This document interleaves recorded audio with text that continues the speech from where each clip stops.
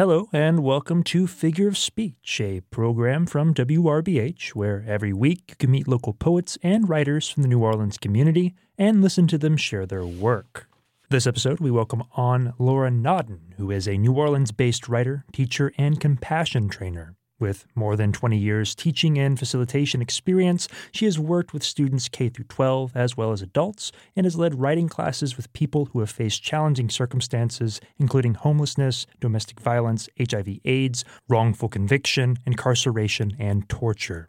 She is a certified compassion cultivation trainer through CCARE at Stanford University School of Medicine, founder of the Compassion Program at the Louisiana State Penitentiary at Angola, and creative writing faculty member of the New Orleans Center for Creative Arts. Her work has appeared in The Sun, Salon, Guernica, Narratively, among other publications, and her writing also includes the documentary stage play Never Fight a Shark in the Water, The Wrongful Conviction of Gregory Bright, and the memoir The Jaguar Man. Take a listen. The Jaguar Man, a memoir by Laura Naughton, read by Laura Naughton. Please be advised this excerpt contains references to sexual violence. The Jaguar Man. 1.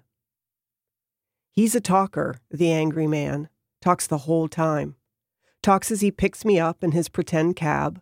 Talks as he turns the wrong way toward Maya Beach instead of toward town. Talks as he extends his hand with a knife. He tells a winding story about his son who was taken from him, his ex-wife who he hates and loves, the government on his back, a $10,000 fine for holding a joint. He considered killing himself this morning. He needs money, my money. He's going to take my money. He's going to take other things from me too. His knife is in charge. He has to get home. He can't live without his son. I've always been a good listener. So while he traps me in the jungle beside the Caribbean Sea and brutishly inserts me into his story, I listen to him carefully, hoping to find clues about how to get out of this alive. His story isn't hard to follow, but it shifts. One madness becomes another until it takes a turn down a dark dirt road in Maya Beach. There it splinters in kaleidoscopic bits of me, him, me, him, me, him, with pieces of both of us sprinkled over sand and sea. That night, I believe what he tells me. Now, I'm not sure. Maybe he told the truth about himself. Maybe he lied. There's no way to know, and what does it matter? That night, he says what he says, he does what he does, and I respond, my own fragments of the story turning and turning in the kaleidoscope's jewel-cut eye. On the morning of the angry man, I'm on vacation in Belize on a peaceful Caribbean beach. The air tastes like salt. Warm air surrounds me with thick arms, and I welcome its insistent embrace. This isn't my life in Los Angeles. Here, I'm relaxed, unhurried. The breeze is slow like the waves. Even the salt takes its time from the sea to my lips. Low wooden chairs with colorful chip paint sit empty in front of rustic cabanas. One or two tourists walk the white packed sand close to the gentle water. Several Belizeans sit in the early shade of a coconut palm, one of the few trees still standing after a devastating hurricane wiped out much of the beach. It's Sunday, the fourth day of what I think will be 2 weeks of bliss in this tiny village with a quick crossing from sea to lagoon, the long sidewalk officially deemed narrowest main street in the world, no hospital, only a police substation, and a long, glorious stretch of beach dotted with hibiscus and the sea's natural debris. I'm used to my city's saturated smells.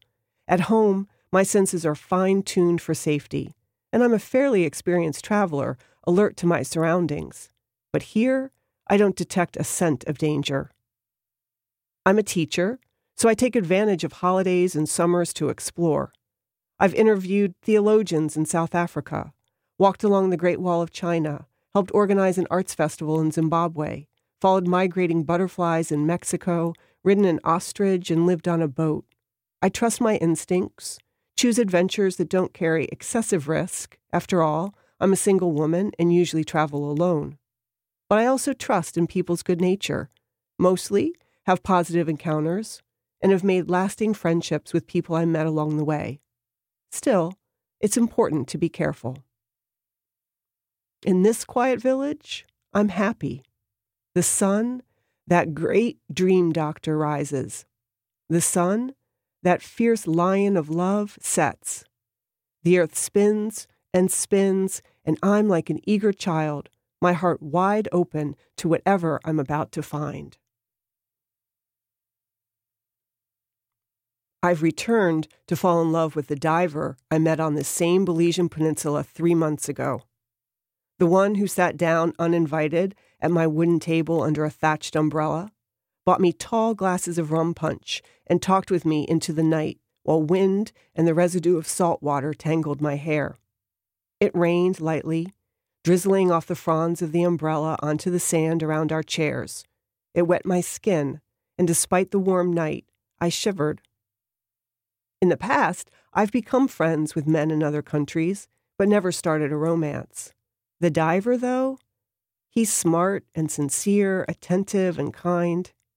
We made plans to meet again the next day. By the time I left the country a week later, we had met for dinner every night, explored the peninsula together by boat, sped across the water to a soccer game in Monkey River, danced to a reggae band at the beach bar, talked, kissed, and held hands. It was sweet. He was sweet. I wasn't in love, but I thought he was sweet. I returned to Los Angeles, and we began 3 months of daily emails and phone calls. We were curious about each other. We played with the possibility of love. When summer break arrived, I decided to return. Embarkment, Los Angeles. Disembarkment, Belize City. Back again? Asked the customs official. You must like our country. Yes. On the morning of the angry man, I sit looking at the sea and wonder if I could adapt to living here. The diver and I are having a wonderful time, falling in love the way we hoped we would. I'm falling in love with the diver, falling in love with the village, falling in love with the sun, sand, water, air, and sky. The diver has always lived in this paradise. He swam before he walked, blends Creole and English in a voice as smooth as deep water. His voice, my God, his voice is so soothing, even and low. Living on the water has made him calm. He slows my city pace down, and I appreciate that. What's the rush? He balances my thinking, too. I'm an analyzer. He's a simplifier. It's a relief to not get entangled in heady debates, but to take in wisdom from the stories he tells me of the sea. He's a dive master and professional fisherman, spends his days exploring the coral reef. Elkhorn, brain coral, leaf coral. It's hard to name the corals because of how many there are. Fishes, likewise. Groupers, snappers, marlins, barracudas, black-tip sharks, reef sharks, hammerhead sharks, and the rarely seen tiger sharks. When strange things come to where we live, the diver says, we tend to look at them with curiosity. Same way with the fishes. Most things under the water are curious. Most will look but won't approach. We're interfering in their world, yet they won't swim away except if we swim toward them and spook them a bit. His birthday is next week, and I'm here to celebrate. I made him a book of the emails we sent back and forth since we met, each page uniquely designed. I think I'll give him the book on his birthday. I think the weeks will be carefree. I think my biggest worry is whether I'm being foolish and naive starting a romance with this man. I'm aware of our differences, of course I am. I'm city, he's ocean. I'm let's make a plan. He's let's see how it goes. I live inside art, theater, and books. He lives in an underwater galaxy I've barely touched, floating on the surface. He doesn't mind our difference in age or culture or race, and neither do I. I've been through enough disappointing relationships to take a chance on this sweet younger man. Last night, sitting on the beach, he told me he thinks we can be happy together for a very long time. There are dangers in scuba diving, the diver says. You should be aware of the risks, but if you're careful and follow instructions, it's a very safe sport. Don't put on scuba gear immediately. First, you should learn basic skills.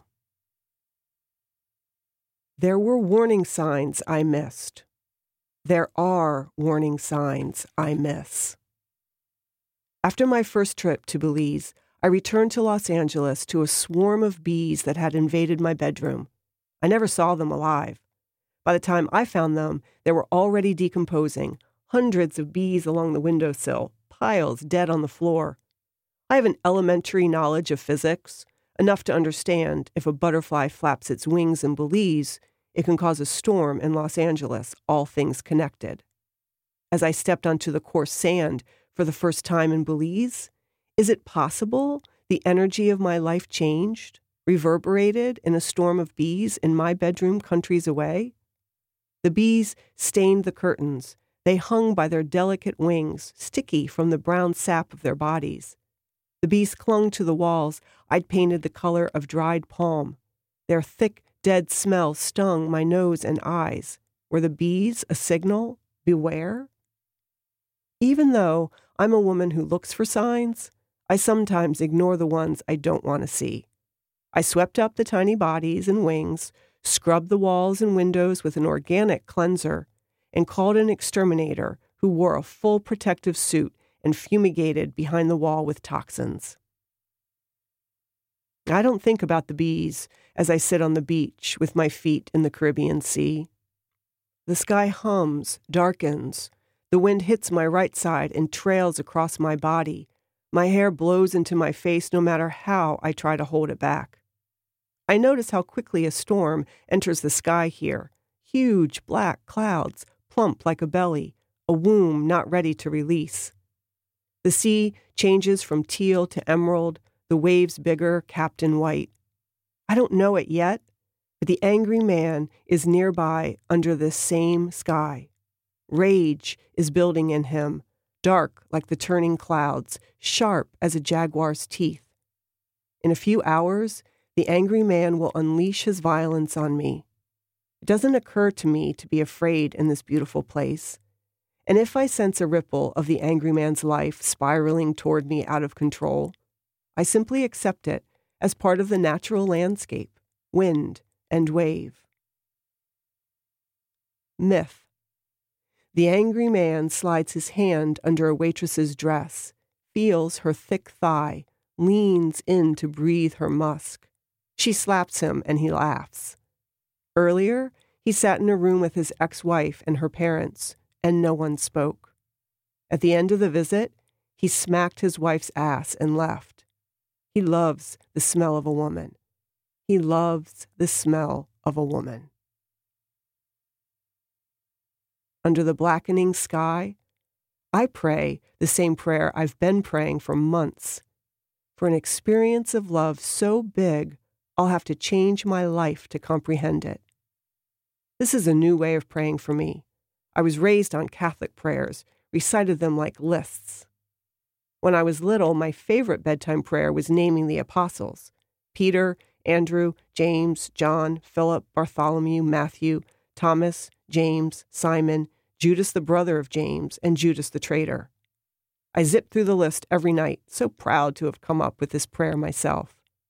As an adult, I drifted away from religion. I'm still not in sync with the Catholic Church, but in recent months I've been feeling pulled back and found a progressive church with a progressive priest I'm trying to learn from, not about ritual, but about a real relationship with love. This is new for me, too. Growing up, the nuns at school terrified me with the threat of God's love, how it could take me out of the blue the way it had taken them. I never thought I'd be a nun. Then one day I got the calling. You have to be ready, girls. The calling could happen to you. For years, I added to my nightly prayers, please, God, please, please don't make me get the calling. Now, I pray for an experience of love so big, I'll have to change my life to comprehend it. I mean romance. I mean with the diver. I ask love to break me open the way I expect the clouds to break open and pour out rain. Tomorrow, the diver plans to take me in a boat to his private key, a tiny island along the coral reef. I think I'll snorkel off the edge of the sand and listen for the pirate ghosts he says haunt his island. Belize has a long history of pirates. Peter Wallace, Captain Henry Morgan, Blackbeard, and Jean Lafitte.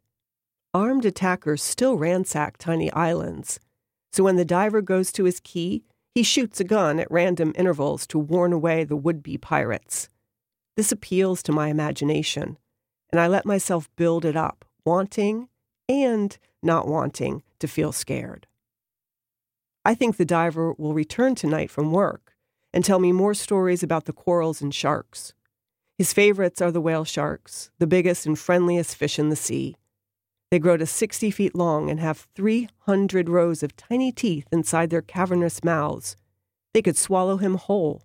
Yet, if he forced his way through a whale shark's mouth, the shark would turn its stomach inside out to expel him. Instead, they feed on the tiniest plankton traveling the sea's currents. The diver wonders if whale sharks take advantage of their colossal size against the microscopic plankton, but he figures whatever created them must have designed them this way on purpose. He's dived with thousands of whale sharks and knows some of them personally by marks on their bodies, missing dorsal fins, propeller scars from big ships, and tags from researchers. I think he's like a whale shark, big and playful and gentle. Imagine breathing underwater, the diver says. That's a lovely thing. I never learned to scuba dive. I enjoy hearing about the world that exists below, but I have no desire to strap a tank on my back and dive deep. Even snorkeling gives me pause. I'm a strong swimmer and amazed by the corals, but it makes me uneasy to see all those fish up close, so many of them, and some are big, swimming right next to me.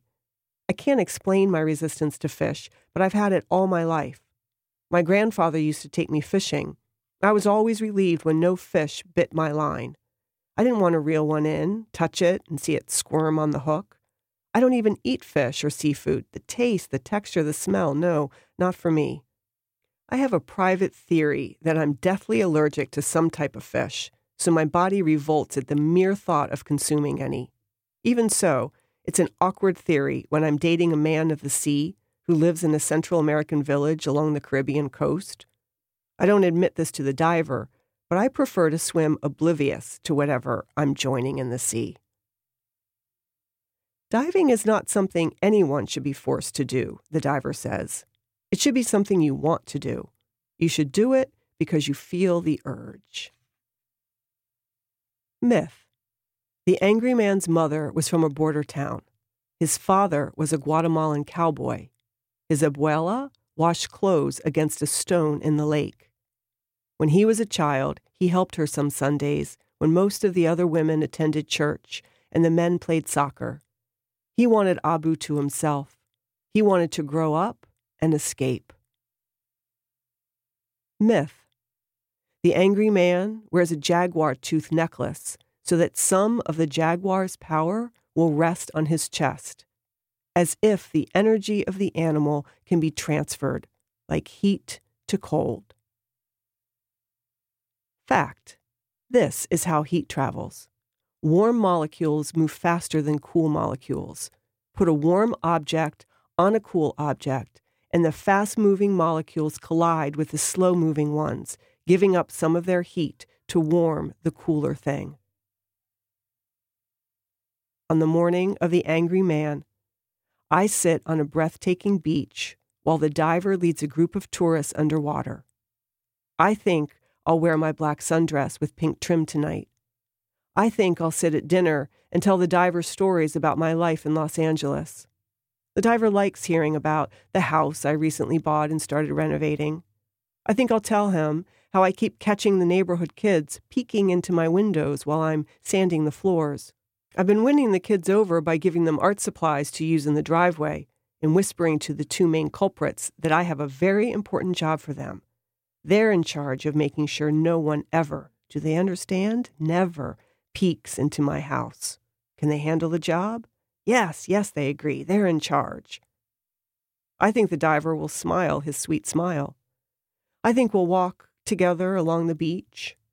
I think I'll ask the diver about the strange seaweed that reaches out from the water and strangles my feet.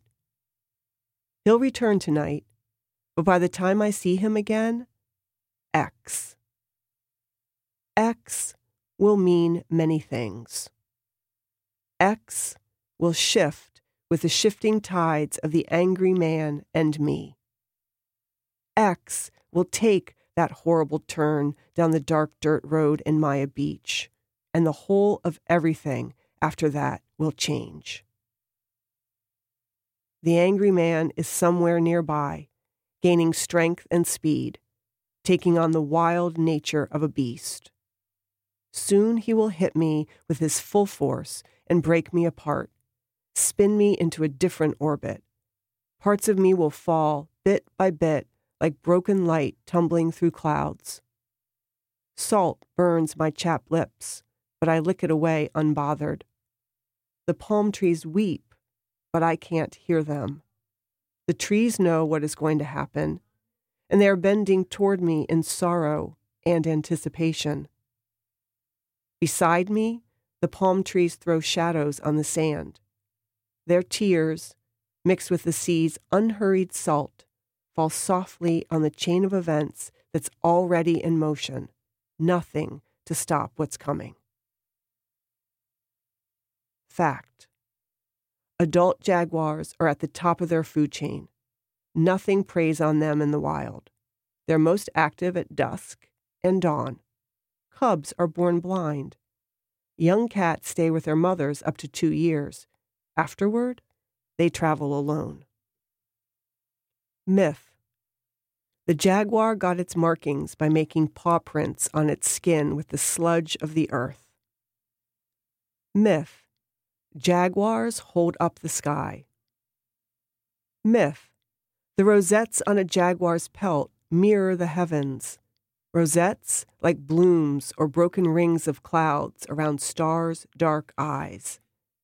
The skin of El Jaguar is a blooming sky. The skin is blooming. The skin is the sky. El Jaguar, El Jaguar. That was writer, teacher, and compassion trainer Laura Nodden reading for you just there. And that's our show. You've been listening to Figure of Speech, a community poetry and writing program from WRBH. Tune in Saturdays at 1 p.m. and every Monday at 9 p.m. for more great New Orleans writing. Thank you for listening.